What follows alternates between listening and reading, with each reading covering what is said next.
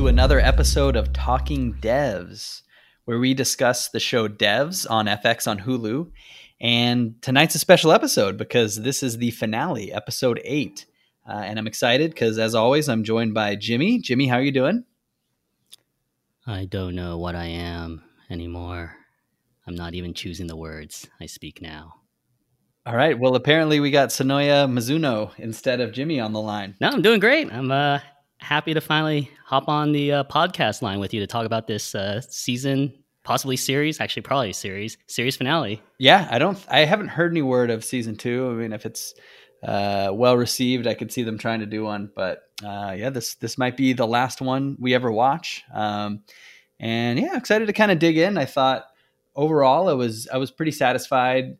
Nothing crazy on the twist front, I would say. I was expecting something, but in that regard, but you know, I guess I was happy even without anything too off the wall there. Yeah, I think if you had started to pay attention to the pace of the show, you would have seen that they weren't trying to pull the rug under us at the final episode. So I ended up with a little more tempered expectations in terms of like, I wasn't looking for some crazy mind-bending twist. I just wanted to see how they resolved all the storylines. And I mean, I guess we'll get to that at the end in terms of what we thought of how they resolved Lily, Forrest, etc.'s stories. But yeah, so we'll kick off with what happened in the episode, and it opens pre-title screen.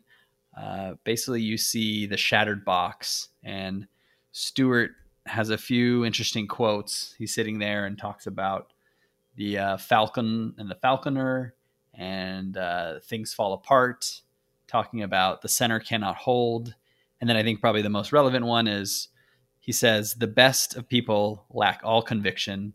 The worst of all are full of passionate intensity, which to me seems like a contrast of Lily being the former and then the passionate intensity being Forrest in terms of his pursuit of his goal, and he'll stop at nothing. Wait, real quick, actually. Yep. About an hour ago, we got an email about this real-time poem that Stuart was reciting. Okay. Yeah, exactly. Yeah. Teresa from the Bay Area wrote in. She's a high school English teacher, and she said, "Hi, Scott and Jimmy. W.B. Yeats," I think that's how you say his name. W.B. Yeats' The Second Coming is a really interesting poem. The unique, dark, apocalyptic imagery is appealing and thought-provoking to readers of all ages. One of the most prominent themes of the poem is a slow, deliberate descent into chaos or madness. As I watched the final episode, I was intrigued not just by the poem itself, but by who was reciting the poem, Stuart. I thought about Yeats' words when Stuart dropped the glass box elevator thing to the ground, because maybe in his own way, he thought he was bringing an end to all the chaos. Interesting. I think he did, right? Like he probably thought he was, killing Forrest, and probably bringing an end to the whole Devs machine, which, things get complicated later, but I think you're totally right. But yeah, we'll get to it later. But I think, the act of Lily throwing the gun out is what created the chaos, because everything up to that point was all following kind of the deterministic theory. So yeah, Stuart took it upon himself to put things back on track. Exactly.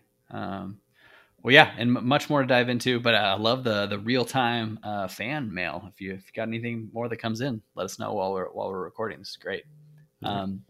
So after the title scene, you see Lily walking into Devs, which is, how the last episode had left off with a cliffhanger. And, you see this really kind of creepy lighting with the focusing on the main Devs machine, the empty Devs terminals there. And you see Forrest just sitting there casually and very expectantly sees Lily walking in with a nonchalant, "Hi, Lily," and invites her in. And then you get this pretty interesting scene with Lily saying, like, "I don't know what I am anymore. Something that makes no decisions or choices. I'm not even choosing the words I say now." And Forrest says, "I've watched this many times.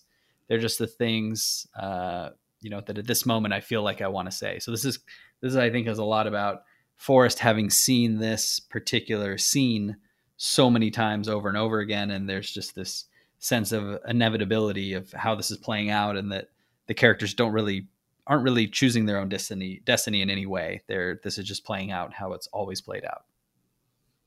Yeah, it's interesting because Lily had that speech before Forrest explained all of that to her, right? So I don't really know. It kind of took me by surprise, this sudden change in Lily's attitude in terms of her buying into her inability to control her life. Mm-hmm. Right? She came in and just all of a sudden was like, "I'm not even choosing the words I speak now." Um, and part of me wonders if maybe this was all an act on Lily's part. Like she knew they were expecting her to do something when she entered devs, and so she went in being like, "All right, well, I'm gonna play into their little deterministic theories, and then I'm gonna set them up for whatever I end up doing that goes against what their projection says." Interesting. No, I like that. I hadn't actually thought about that angle, but I do like that a lot. That could definitely be what's happening. And then you have Lily and Forrest having some back and forth, kind of a little bit of a rehash of talking about determinism. Forrest thoughts on that, and they zoom in on the rat on the table with this colorful rainbow backsplash, and him talking about how a small piece of information provides all information. So basically, how they originally kind of zoomed in on the rat and seen all of the quantum particles or whatever. I'm sure I'm using the terminology wrong, but been able to kind of zoom in at the smallest subatomic level, and then use that, as he said, that the state of every particle is related to the state of the particles around it, and understanding the state of one, you understand the state of the other, and you can kind of know and predict everything. So to me, I guess I wanted to jump in real quick, and this is, again, spoiler alert, but I'm feeling a lot of overlap with Westworld. I'm pretty sure you're current on the season with Westworld and the Rehoboam, and we'll try again not to give any like real spoilers, but there is this kind of a very similar vibe of what's going on. Do you have any thoughts on kind of the overlap between the two? We don't need to go too in depth on it, but yeah, well, I mean, the basic premise of Westworld this season is they have a device called, and I'm going to screw up this name too, Rehoboam, Robohobo, or Rehoboam, yeah. I think something like that. But basically, this device is able to project everyone's life. So whether you're going to be successful or a bum or whatnot, and because they're able to project everyone's futures, they are able to, like companies, for example, or be able to make decisions on that information. So if you come in for an interview and then I look in the Rehoboam information and it says, "Oh, this guy's not going to amount to anything, I'm not going to hire you." So essentially, everyone's life is already predetermined by this machine. Exactly. Yeah. So I thought, some not exactly the same thing, but I do feel like a lot of overlap with what's going on right now in Westworld, which is kind of weird watching devs on Wednesday or Thursday, and you get Westworld a few days later on Sunday. But still some different angles on what's going on. And then you have Lily and Forrest continuing their back and forth, and Lily talking about how Jamie, right before he had died, had talked about how the problem with the people that run tech companies are that they become fanatics and messiahs, more importantly, which is a theme that will come up throughout the rest of the episode. And kind of as the word messiahs comes up, Forrest deflects a bit and says, "Well, this is the moment that you take the gun out, and not to worry, you're not about to use it, but Forrest tells Lily that she's about to pull the gun out, and then you get kind of an interesting shot of Forrest from the other side of the dev's machine, and then you see Katie standing around the rat table with this kind of very mad scientist vibe, and then you see the Amaya statue kind of starting to come to life. Really kind of crazy few short scenes right there. And after that, Lily says, "Well, you knew I'd come here. You know what happens." But then obviously it all stops working because of the static, and I must do something, and the system breaks. And she asks Forrest, instead of telling him what she does, asks him to show her. Exactly. Which, once again, I think if Lily's trying to put on an act, that's why she asks to see what she's going to do, because then she'll know exactly how to deviate from it. Yep. That totally makes sense. Yeah. And then, so right there, Forrest says he'd try to talk her out of it, but he already knows that he doesn't. And then you change and you see the sim screen changing right in front of them, changes over from Amaya to then you have Katie watching Lily walk Forrest through up toward her with a gun trained on Forrest. And Lily's dialogue here I felt was a little clever because she's saying, so this is where we get in. This is where we say goodbye. This is where we do this, which makes sense because she literally just saw it 20 seconds prior. Yep. So she knows exactly this is what's happening. So I thought when they were watching the projection and they were watching her say that, it was kind of just like a nice little loop. Yeah, that's a good point. And you also see Forrest trying to reassure Katie and saying, hey, don't worry, it'll be okay.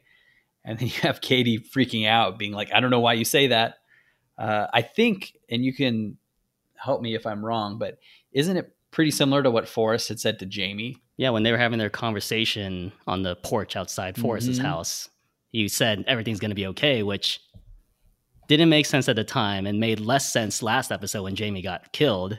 But here we see, at least not now, but in a few minutes later in the episode, it makes sense why Forrest says that, because he knew all this time that they would eventually be quote unquote resurrected. Exactly. And that's exactly what Forrest says while he's in the cube, this first go round. And he says, Lily, you know what happens to messiahs, don't you? They get resurrected. And Lily says, fuck you. And Forrest is pleading with her to do it. And Lily responds by shooting him in the eye.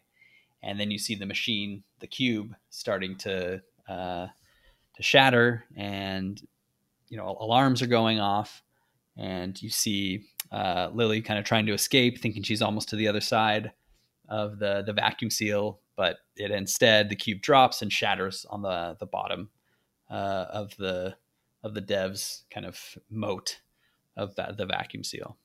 And this is the brief scene we saw in the projection that Katie was watching in episode 5, where it briefly flashed Lily lying on the ground somewhere, which at that point we didn't know where somewhere was, but it was highly suggestive that it might have been in the devs unit.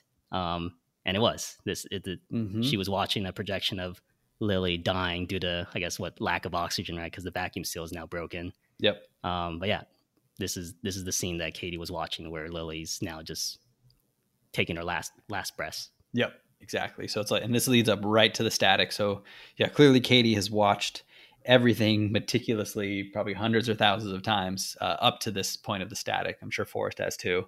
Yeah. One thing, okay, this is really random, probably not that important, but you know how Lily is crawling when she gets out of the cube on the floor, kind of across once she leaves the cube. Mm-hmm. So at first I was like, I thought maybe she broke her legs due to the fall, but then I watched it again, the second time I watched the episode, and she clearly is able to actually stand up and take a few steps. And then once she leaves the cube, she's basically pulled down toward the floor. I don't know if it's some sort of, gravitational element or some aspect toward the vacuum. Although I'd almost feel like with a vacuum, you would float up instead of be pulled down toward the ground. But I don't know. Did you notice that at all or think about that or anything? I did not. I literally was just like, oh, there's no oxygen in that room, right? So she tries to stand up and suddenly she can't. So maybe that could be it too. Anyways, probably not important at all. I'm sure there's some post on Reddit where they dive into the physics of that. But it's interesting. I mean, I do want to go back to the cube before she shoots Forrest. He asks, do you know why you pulled the trigger? And Lily says, it's for Jamie. And I just wanted to ask you, do you believe her? Honestly, I don't think so. To me, it doesn't seem like Jamie's really on her mind. It's more about exploring what's going to happen at devs and potentially trying to mess with what Katie and Forrest have going on. Well, she did take a while to respond to that question, right? So yeah, it seemed like the safe answer for her to say this is for Jamie.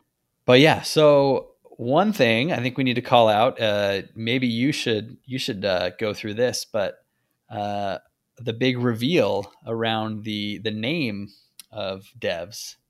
Do you want to quickly chat on that? Oh yeah, I think I might have mentioned this in our very first pod. But while they're having this conversation in the cube, Forrest mentions that he has something to reveal to Lily, and that is that the project is not actually devs, but that the V is a U because it's Roman and it's Deus, meaning they are trying to be God in this project. Exactly. And then I think even on top of that too is the fact that the movie he had was Ex Machina, which now if you string these together, Deus Ex Machina, the definitely a private joke. Which is interesting because in Ex Machina, the word Amaya appears, I think, on a fence somewhere as they're entering this deserted facility. So it's just a little, I don't know, Alex Garland expanded universe joke.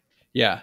Well, did you? I don't know. I'm just wondering, like, how much of this was maybe this idea kind of snuck out from screeners. People had the heads up on the dais, or if there were, a lot of legitimate guesses on that. I'd be kind of curious. I mean, it seemed like a fairly obvious guess to make based on just based on the nature of what they were doing, right? Yeah. They've been playing God since episode 1. Yeah. Right? So totally cool. Okay. Well, great guess by you. I'm really impressed. That was a good one. Came true. I mean, all my other guesses did not come true. No, so right? At least I had that one. I don't know if I got anything right. Other than maybe Jamie dying when he did. I was pretty close to when that would happen. So then, I have a lot of notes here, but let's see. So after they fall, then I think we cut back to pretty much almost a run up to the same scene that we just saw, right?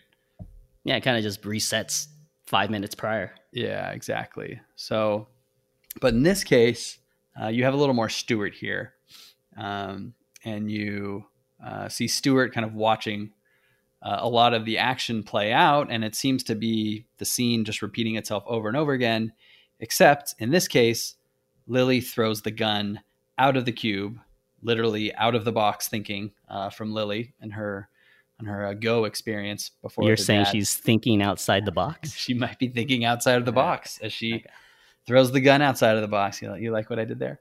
Yeah. And you also... and everyone looks bewildered as she does it, by the way. Yeah. And this was weird. I don't know if you noticed this, but there was a really quick cut there was the scene obviously playing out in the box, and then you actually see Lily standing there watching the static. Yeah. That was interesting. I replayed that because I was like, oh, there's got to be some meaning behind this, but I don't know. Maybe the show's just saying this is ultimately what causes the static, which I don't want to believe. I want to believe there's a deeper meaning behind it, but like, do you think that's kind of the obvious thing to say? Yeah. No, that could definitely be it. Do you think it could be like a cut to a few minutes before this happened, Lily watching the static, and then this is when she comes up with the idea of like how I would change what's going to happen? Like maybe that's the moment when she thinks, all right, I'm going to actually throw out the gun in a few minutes from now. If I were her, I would not even have waited until they got to the cube thingy, seeing that she had just seen her die in the cube thingy. So I would not have even risked it that far, and would have made my deviation a little bit earlier. Like maybe shot Katie instead, right? Like, yeah. Well, it's got to be dramatic. And then you also you have Stuart, who, as the cube is approaching the other side of the vacuum, you have Stuart entering his passcode, makes an update, and then you see the cube drop. How did you take that as what were Stuart's intentions there? How did you read that? Well, first of all, why is it so easy to turn off the electromagnetic field system on that capsule? Because like he entered, it looked like 3 characters in the password field, and all of a sudden this transportation system just collapses and kills everyone inside. I think that's pretty and essentially just destroys their project, right? Which brings me to my next question. And when they were designing the system, what real life scenario do you think they would really need to activate this emergency disabling? Maybe like a spy like Sergei sneaking in or something. I don't know. I guess so. But it's still weird though. Or was this set up because they knew this was always going to happen? Oh, interesting. Like they needed some fail safe. Well, that could be it. But yeah, you think it would be like at least a few like, are you sure Yeah. screens before you know, remove the vacuum seal and people plummet to their death. But but yeah, so as the cube falls, very similar, like the original, the first timeline, and you see Forrest really freaking out, right, when Lily throws out the gun, which is kind of weird, right? When someone decides not to shoot you, you would think people would be relieved and not panicking, but obviously the way I took it was Forrest is freaking out because it's not following the deterministic path. Potentially freaking out maybe a little bit because it's not his view of the universe in terms of the deterministic view versus the multiverse, but also I think probably much more important, he's worried that he's not going to be able to see his family again. Yeah, and the show seems to contradict itself here because in the same segment, they cut to Stewart and Katie's like, "Why did you do that?" And Stewart says, "Don't blame me. It was predetermined." Yeah.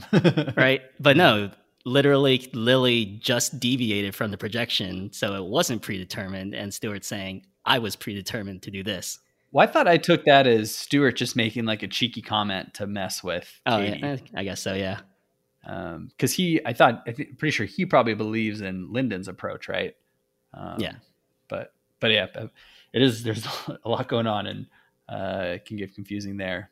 And lastly, you get a shot of Lily on the ground, seemingly dying, and then you see the Amaya statue off in the distance with a cool kind of skyline behind it. End scene. And then after that, really freaky, you get Forrest in this white, somewhat staticky space with these weird floaties. Seems to be entering the simulation with these very jarring sounds. Really freaky scene right there. And then you have Forrest actually talking with Katie, and she says she's in the visualization chamber and that Forrest is on the screen. And Forrest says that he's like, "Hey, I'm in the system now." Yeah, how is this possible, right? Because this is the first time we've seen communication between quote unquote real world and a projection, right? And Katie's now communicating with a simulated version of Forrest on the screen. Yep. I don't think so. There hasn't been any sort of like two-way. It's not like Katie was talking to, they weren't talking to Christ on the cross, right? Before when they had those. So how is this possible? Well, I don't know. This is a little bit, I guess it's a little different from time travel, but I think like you brought it before, just kind of like this. Yeah. You've got a projection or some sort of, flash back or forward, but you're actually interacting with what's going on screen. Yeah. I think it supports kind of what I said last pod, where I theorized that Forrest's observation of the car crash might have caused the car crash itself. Since this scene now indicates that there might be some possible or at least crossover between the real world and a projected world. Yep. Yeah. Definitely. But yeah, so then we get into Forrest and Katie talking about some more kind of biblical elements. Again, speaking of Messiahs earlier, where, Katie says, for all her talk of God and Messiahs, look how she turned out to be. She committed original sin, disobedience. And then I thought this part was interesting too, is basically Katie telling Forrest, like, hey, the system is all knowing and all powerful. I need you to understand precisely what that means.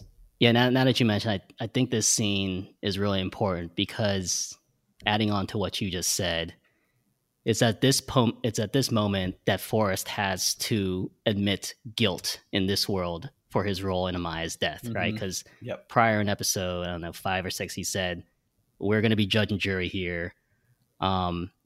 If determinism exists, then I'm innocent. If I'm wrong about determinism, then I had choices to make. I could have prevented Amaya's death. So I think this was just the final step in Forrest coming to terms with his guilt before he can move forward. Exactly. And he acknowledges this and he says, I want him back so much. And, all right, fuck it. I guess wish me luck is what he says. So it seems like he's kind of willing to concede the fact that maybe, he was at fault for what happened, but he just wants to see his wife and daughter so much that he's willing to finally admit that, even though he was so staunchly opposed to admitting that earlier. Yeah, but we just saw that you can communicate with the projection. So was he not okay with maybe Yeah, communicating with a I know. 100% real projection of Amaya? Like, Yeah, maybe we wanted to actually quote touch and quote hold them yeah. in the simulation, but that's a fair point. And then you have Katie, who says she wishes him luck, but you can tell like she's sad. And there's a good scene later with her, but how I Well, think she's she's lost very her conflicted. significant other, right? Yep, yeah, exactly. But it's weird though. It's right because you want to see a person you love happy, right? But if that means that you lose them, then you're obviously not as fulfilled and happy as you could be, right? Because you're not Yeah. around them. So I think that's an interesting. It would have been funny if the very end of this, the last shot of the show was Katie appearing in the world. Yeah, Like hey, she had the like, senator hey. insert her into the simulation, and now they're all together again. That'd be pretty funny. But yeah, so after that, you cut to this really gorgeous overhead sweeping shot of the Bay Area, but mostly kind of San Francisco and Marin, I think, with some fog sitting sitting on top of the skyline, and then you zoom in on San Francisco, and then Dolores Park, which is right by Lily's apartment, and then you see Lily kind of standing at her window and snapping back into consciousness, and she starts gasping, turns around, and she sees Sergey sitting in her bed, and he asks her if she had had a bad dream. Okay, so this is where I got caught up a bit. So in this new world, does devs exist? It does not exist, and I Okay. think that was shown when there was a big pan of the A big field open where field. devs. Yep. Yeah, exactly. Okay. And it wouldn't make sense for devs to exist, right? Yep. No, Yeah. totally. So then this is where my question is. What is Sergey going to interview for if there is no devs? Well, yeah. Here's the other question: Is Sergey a Russian spy in this world? So Because you like think if maybe he because just there's has no some other point for him to be a secret spy, company? right? What is Yeah. there for him to steal or break Exactly. into? Yeah. Exactly. But it's kind of weird that. But what is he doing? Do you think he's interviewing for just some other non-devs position, or? Yeah, I assume that in the lack of the devs project, there is some other super secret project that has been created at Amaya. Got it. And I want to also say, in this world, Sudoku is not a Russian messaging app, but a secret like dating app that allows him to communicate with some other like girl that he's cheating on with. That'd be pretty funny. Yeah, this is where I'm having a lot of issues. It's like what Sergey is. Yeah, what's up with what's going on with his arc, and like if he's not a Russian spy, then what is Homeless Pete doing? Like why would a guy who is forced to become a homeless spy or a homeless person basically still be a homeless person in this other world when he'd probably still be a Russian spy, but not. Well, if he's not a Russian spy, then Lily also has no reason to go back to Jamie as well, right? Because like that's the only reason she moved on from Sergey, right? Apparently, because he'd been hiding a secret. Mm-hmm. So, I mean, this kind of goes into a broader question as to why even give her previous memories in this new world. Yeah. Like it's just, I don't understand the benefit of that. Yeah. It feels like it's almost more a curse than a blessing. Yeah. But maybe like that in the real world, all your closest friends are dead, but at least you have knowledge that in this fake world that they're alive. Like that works for Forrest, but I don't know how that works for Lily or how that's like, a benefit for her. Sure. I think, well, I know you're a Jamie skeptic, but given how the show ends, maybe her true happiness is ending up with Jamie. And that's the only way she will actually do that is by having this kind of knowledge of what happened in the real world. But, so then you have Lily walking across this iconic bridge from UC Santa Cruz. My wife she was kind of casually watching the show while I was, and she totally recognized the bridge, and that's where she went to school. So she thought that was pretty cool. And Lily walks over it, and through they still have the trees with the halo lighting, but you go into this clearing, as you mentioned, where devs obviously used to be, and it's no longer there. But you do see Forrest kind of running around and playing with his wife and daughter. And they have not aged one bit. Yeah, that's true. It probably should have been at least several years, right? Like if Forrest conceives of this devs program in order to have the objective of seeing his daughter again, it's probably got to be at least many years. So that, Well, that is that's kind of weird. yeah. My question here also is like, so they have the memories of what the dev system projected their memories to be in another universe, or am I just thinking about this I don't too know. hard? I mean, that's the problem with the show. If you start thinking too hard, your brain just hurts. But it's still fun to think about. Um, and then you have Forrest and Lily kind of rehashing, or at least Forrest filling her in on what's going on. Forrest telling Lily that they're in the system and that this is the resurrection as promised. Which makes And them messiahs. exactly. The messiahs, and Forrest has to see it as an afterlife. But yeah, kind of like this, it's a simulation, but it's idealistic in a heaven. So you're living your perfect afterlife, but it's not technically real. Here's my question. Yep. Why did Forrest decide to reinsert them at that particular moment in time? Because he specifically mentions like, hey, this is a few days where presumably Sergei dies. So knowing all that, why didn't he insert them back into a time, I don't know, when Lily and Jamie were together, for example, right? Then she doesn't have to deal with all the drama that she just dealt with the last few days, if it's still going to unfold the same way, right? Because, I mean, he knows Sergei's a spy. He knows there's Russians involved, and yet he decides to reinsert them at a time where she's still a Sergei. Like, it just seemed like poor planning on Forrest's part. Yeah, that's weird. Maybe he wants to give her the choice between Sergei and Jeremy. I don't know. Yeah, I guess so. But yeah, that's a good point. I'd be curious about that too. I mean, probably more of a Alex Garland choice than what makes sense for Forrest. But yeah.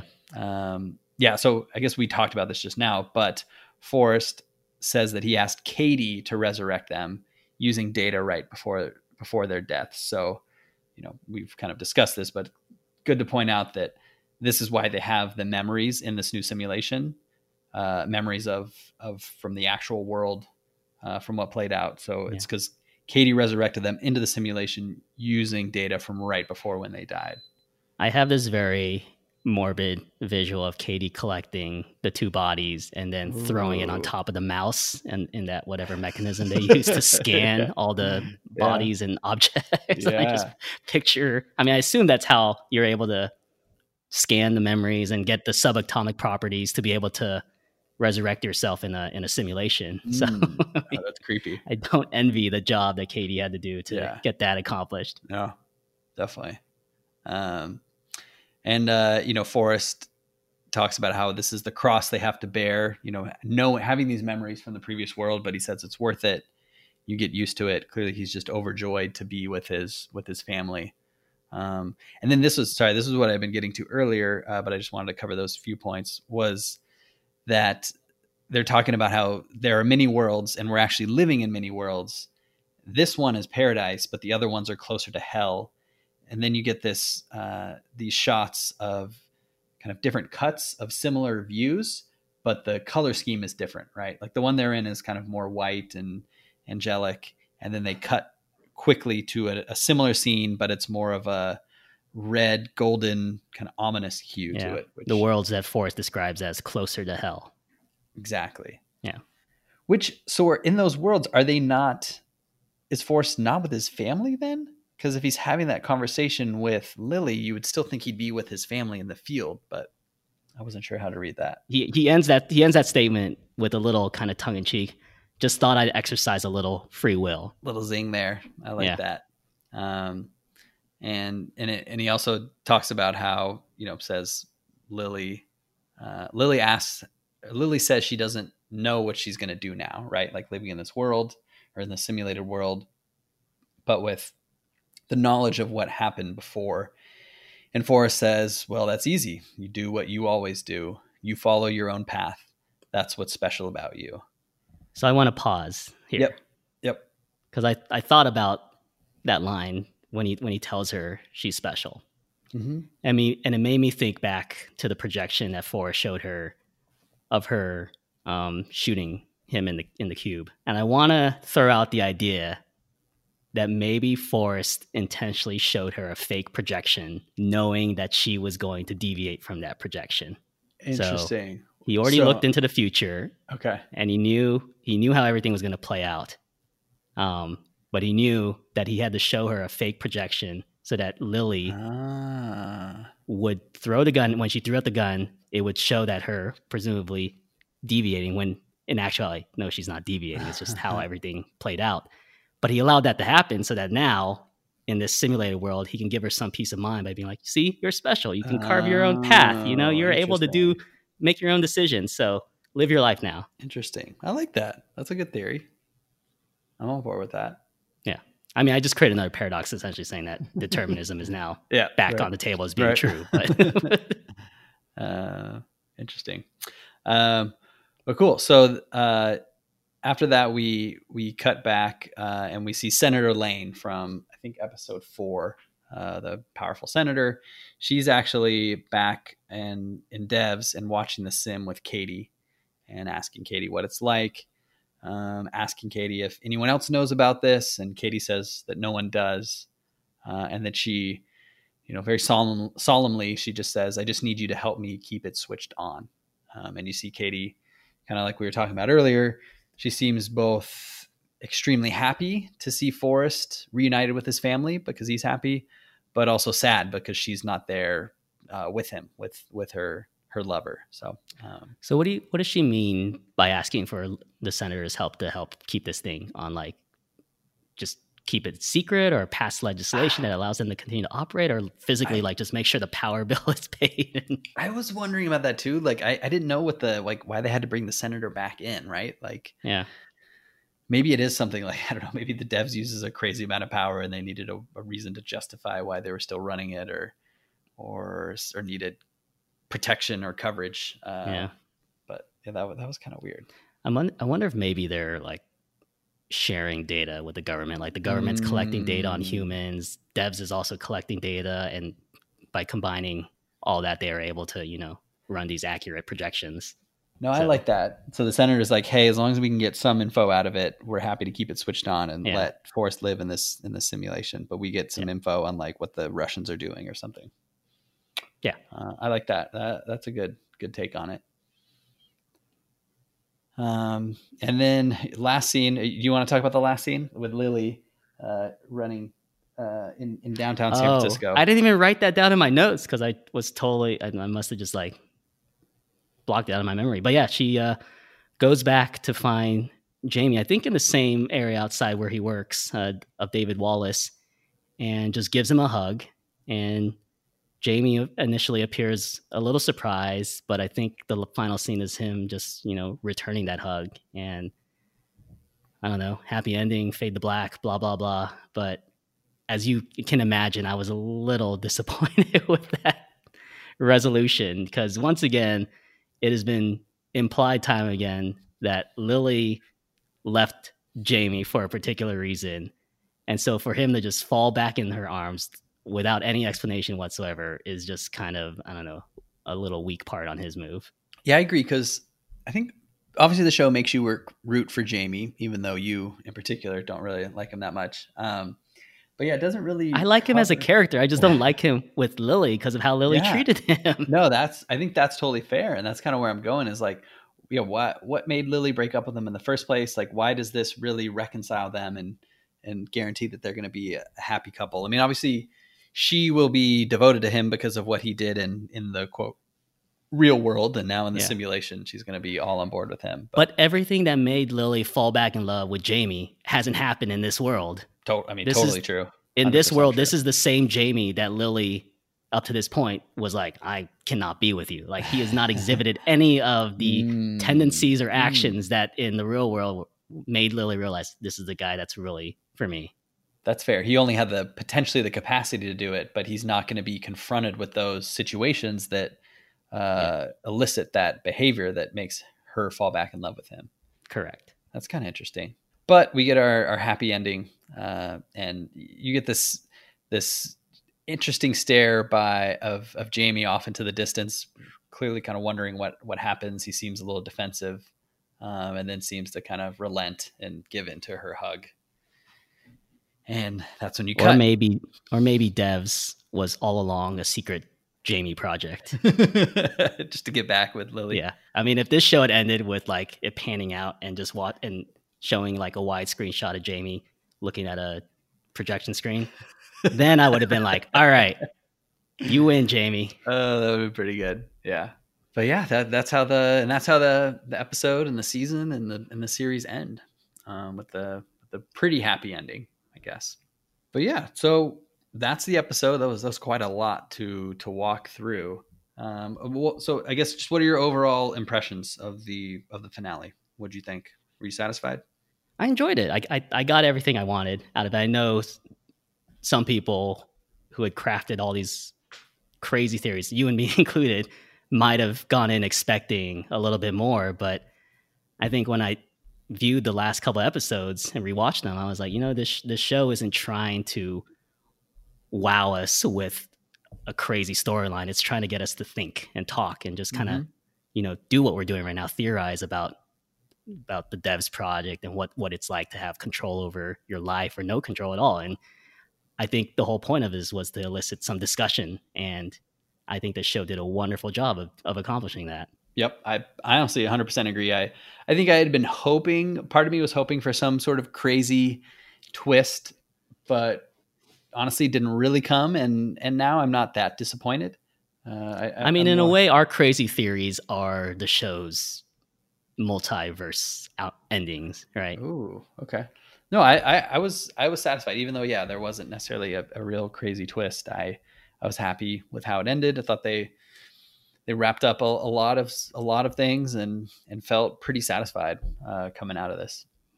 I do have some odds and ends that I want to just throw out. Yep. Some of these are stupid, short. Some of these actually are thought-provoking, but I'm going to start with the stupid one.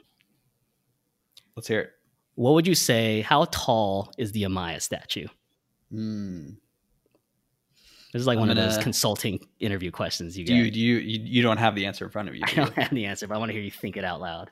All right. So I'm going to say, I guess I would probably have to do it in relation to like the trees that you often see Amaya around. And so I would roughly say she's like 3 to 4 times as tall as those trees, potentially more. Maybe there's more claims, but 4 to 5 times higher. So let's say 4 times taller than those trees. So what type of trees are they? I don't know. If they were redwoods or sequoia, they were sequoias maybe. Well, if they were redwoods, I looked this up. An average redwood is like 200 feet. So that would put Amaya in your estimate at around, I don't know, 800 to 1,000.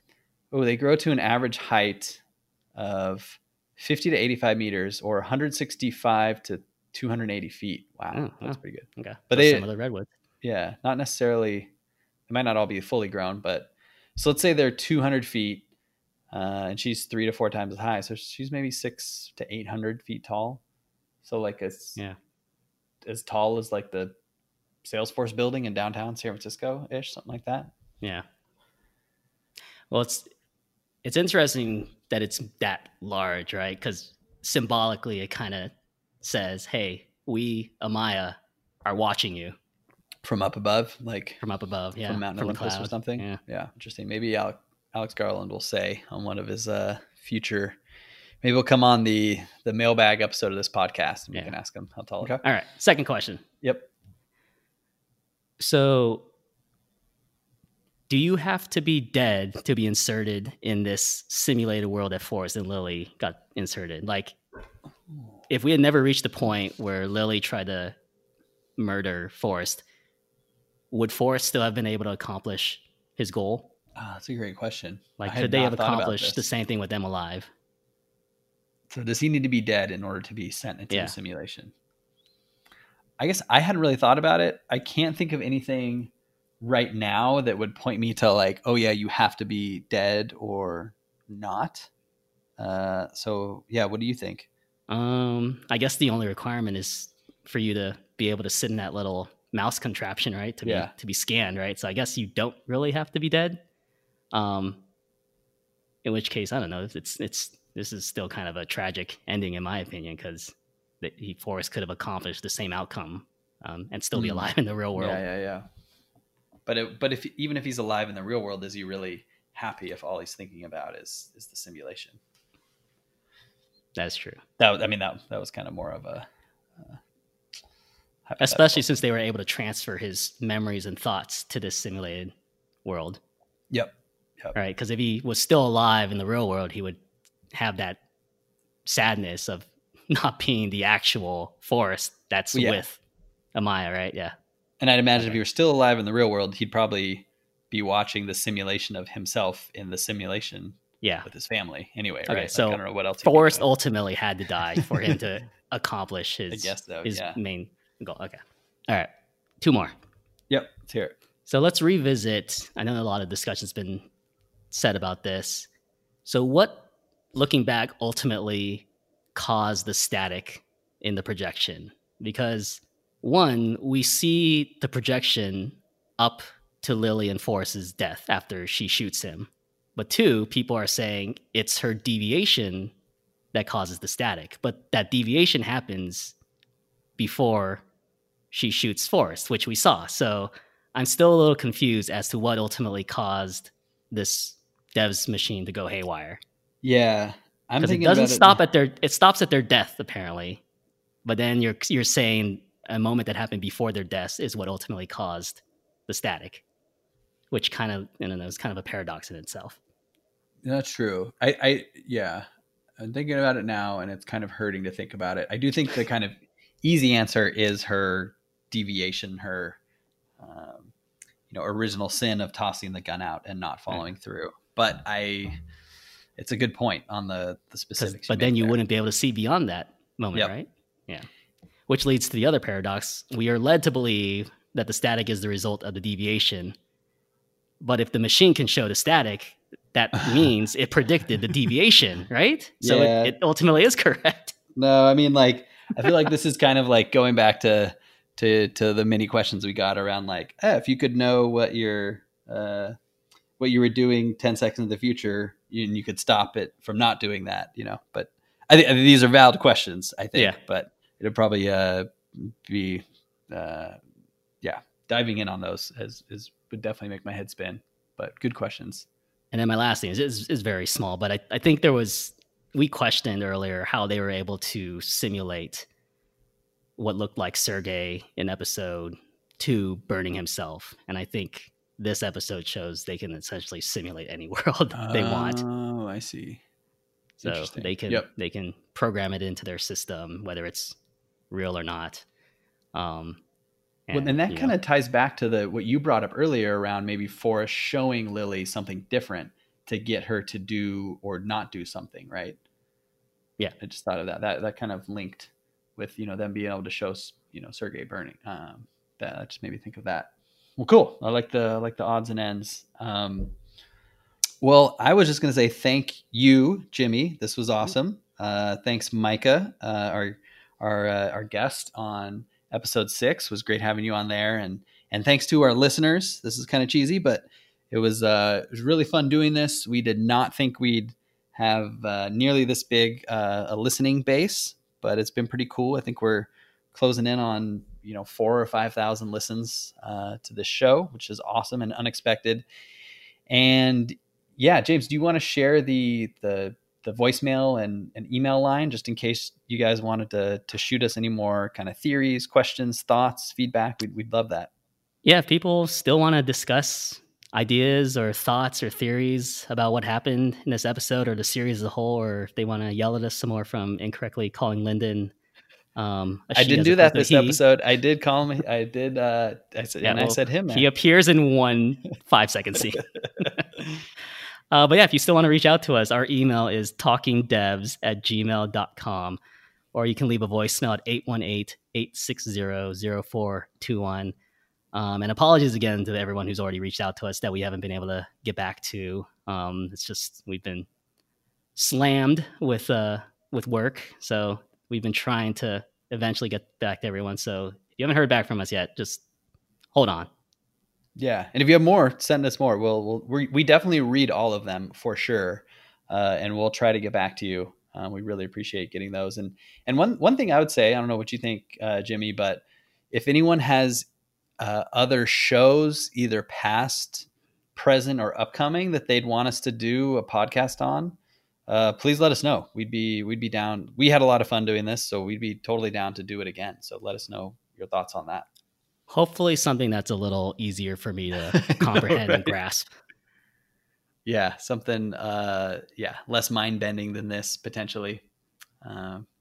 We'll do our 90 Day Fiance podcast at some point. But yeah, any thoughts on that? We'd love to hear about some new shows you'd want us to do. This was a lot of fun.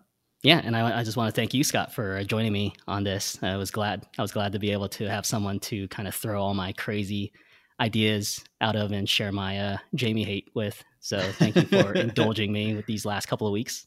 No, appreciate that. Yeah, it's been awesome, and you were the rock star producer, getting everything recorded and uploaded.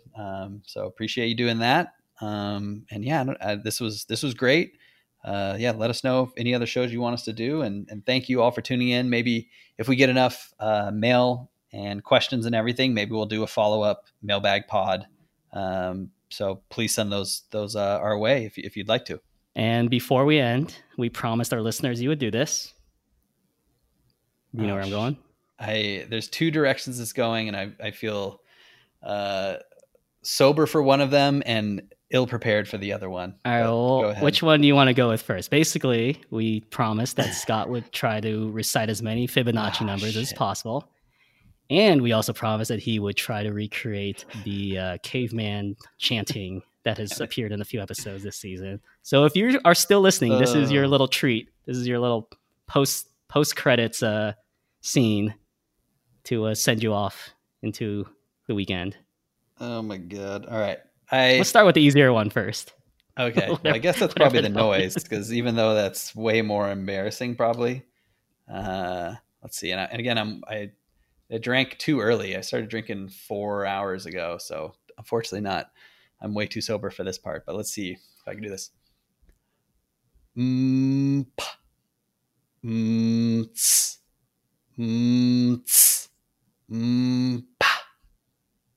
right, what do you think? Did that pull you back into to episode 6? That's pretty good, I must say. Oh gosh, I felt like I was watching a simulation for last time. I watched it right before we did the podcast. I re-listened to that, but I didn't really get to refresh the cue there. Fibonacci wise, oh my God, this is gonna be bad. All right, 0, 1, 1, 2, 3, 5, 8, 13, 21, 34, 55, 89, 144, 255.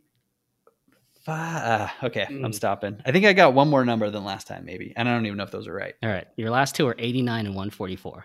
Oh, okay. That's pretty good. So what is that, like 12 numbers or something? 1, 2, 3, 4, 5, 6, 7, 8, 9, 10, 13. Yeah. Okay. Damn. If work was too busy these past 2 weeks, but I am going to get up to the 30 spot and do it for Micah and win the $100 that he promised me. Was that how many you had to do? Yeah. Wow, the 30th number is long. Yeah, I can do it. Okay. Anyways, I don't know if anyone's still listening. They should not be, but at least there's that bonus content behind the paywall. Well, cool. Well, thanks, Jimmy. This has been awesome. Appreciate all the work you did on this, and hopefully we will catch our listeners on another podcast in the near future. Great. Thanks, everyone.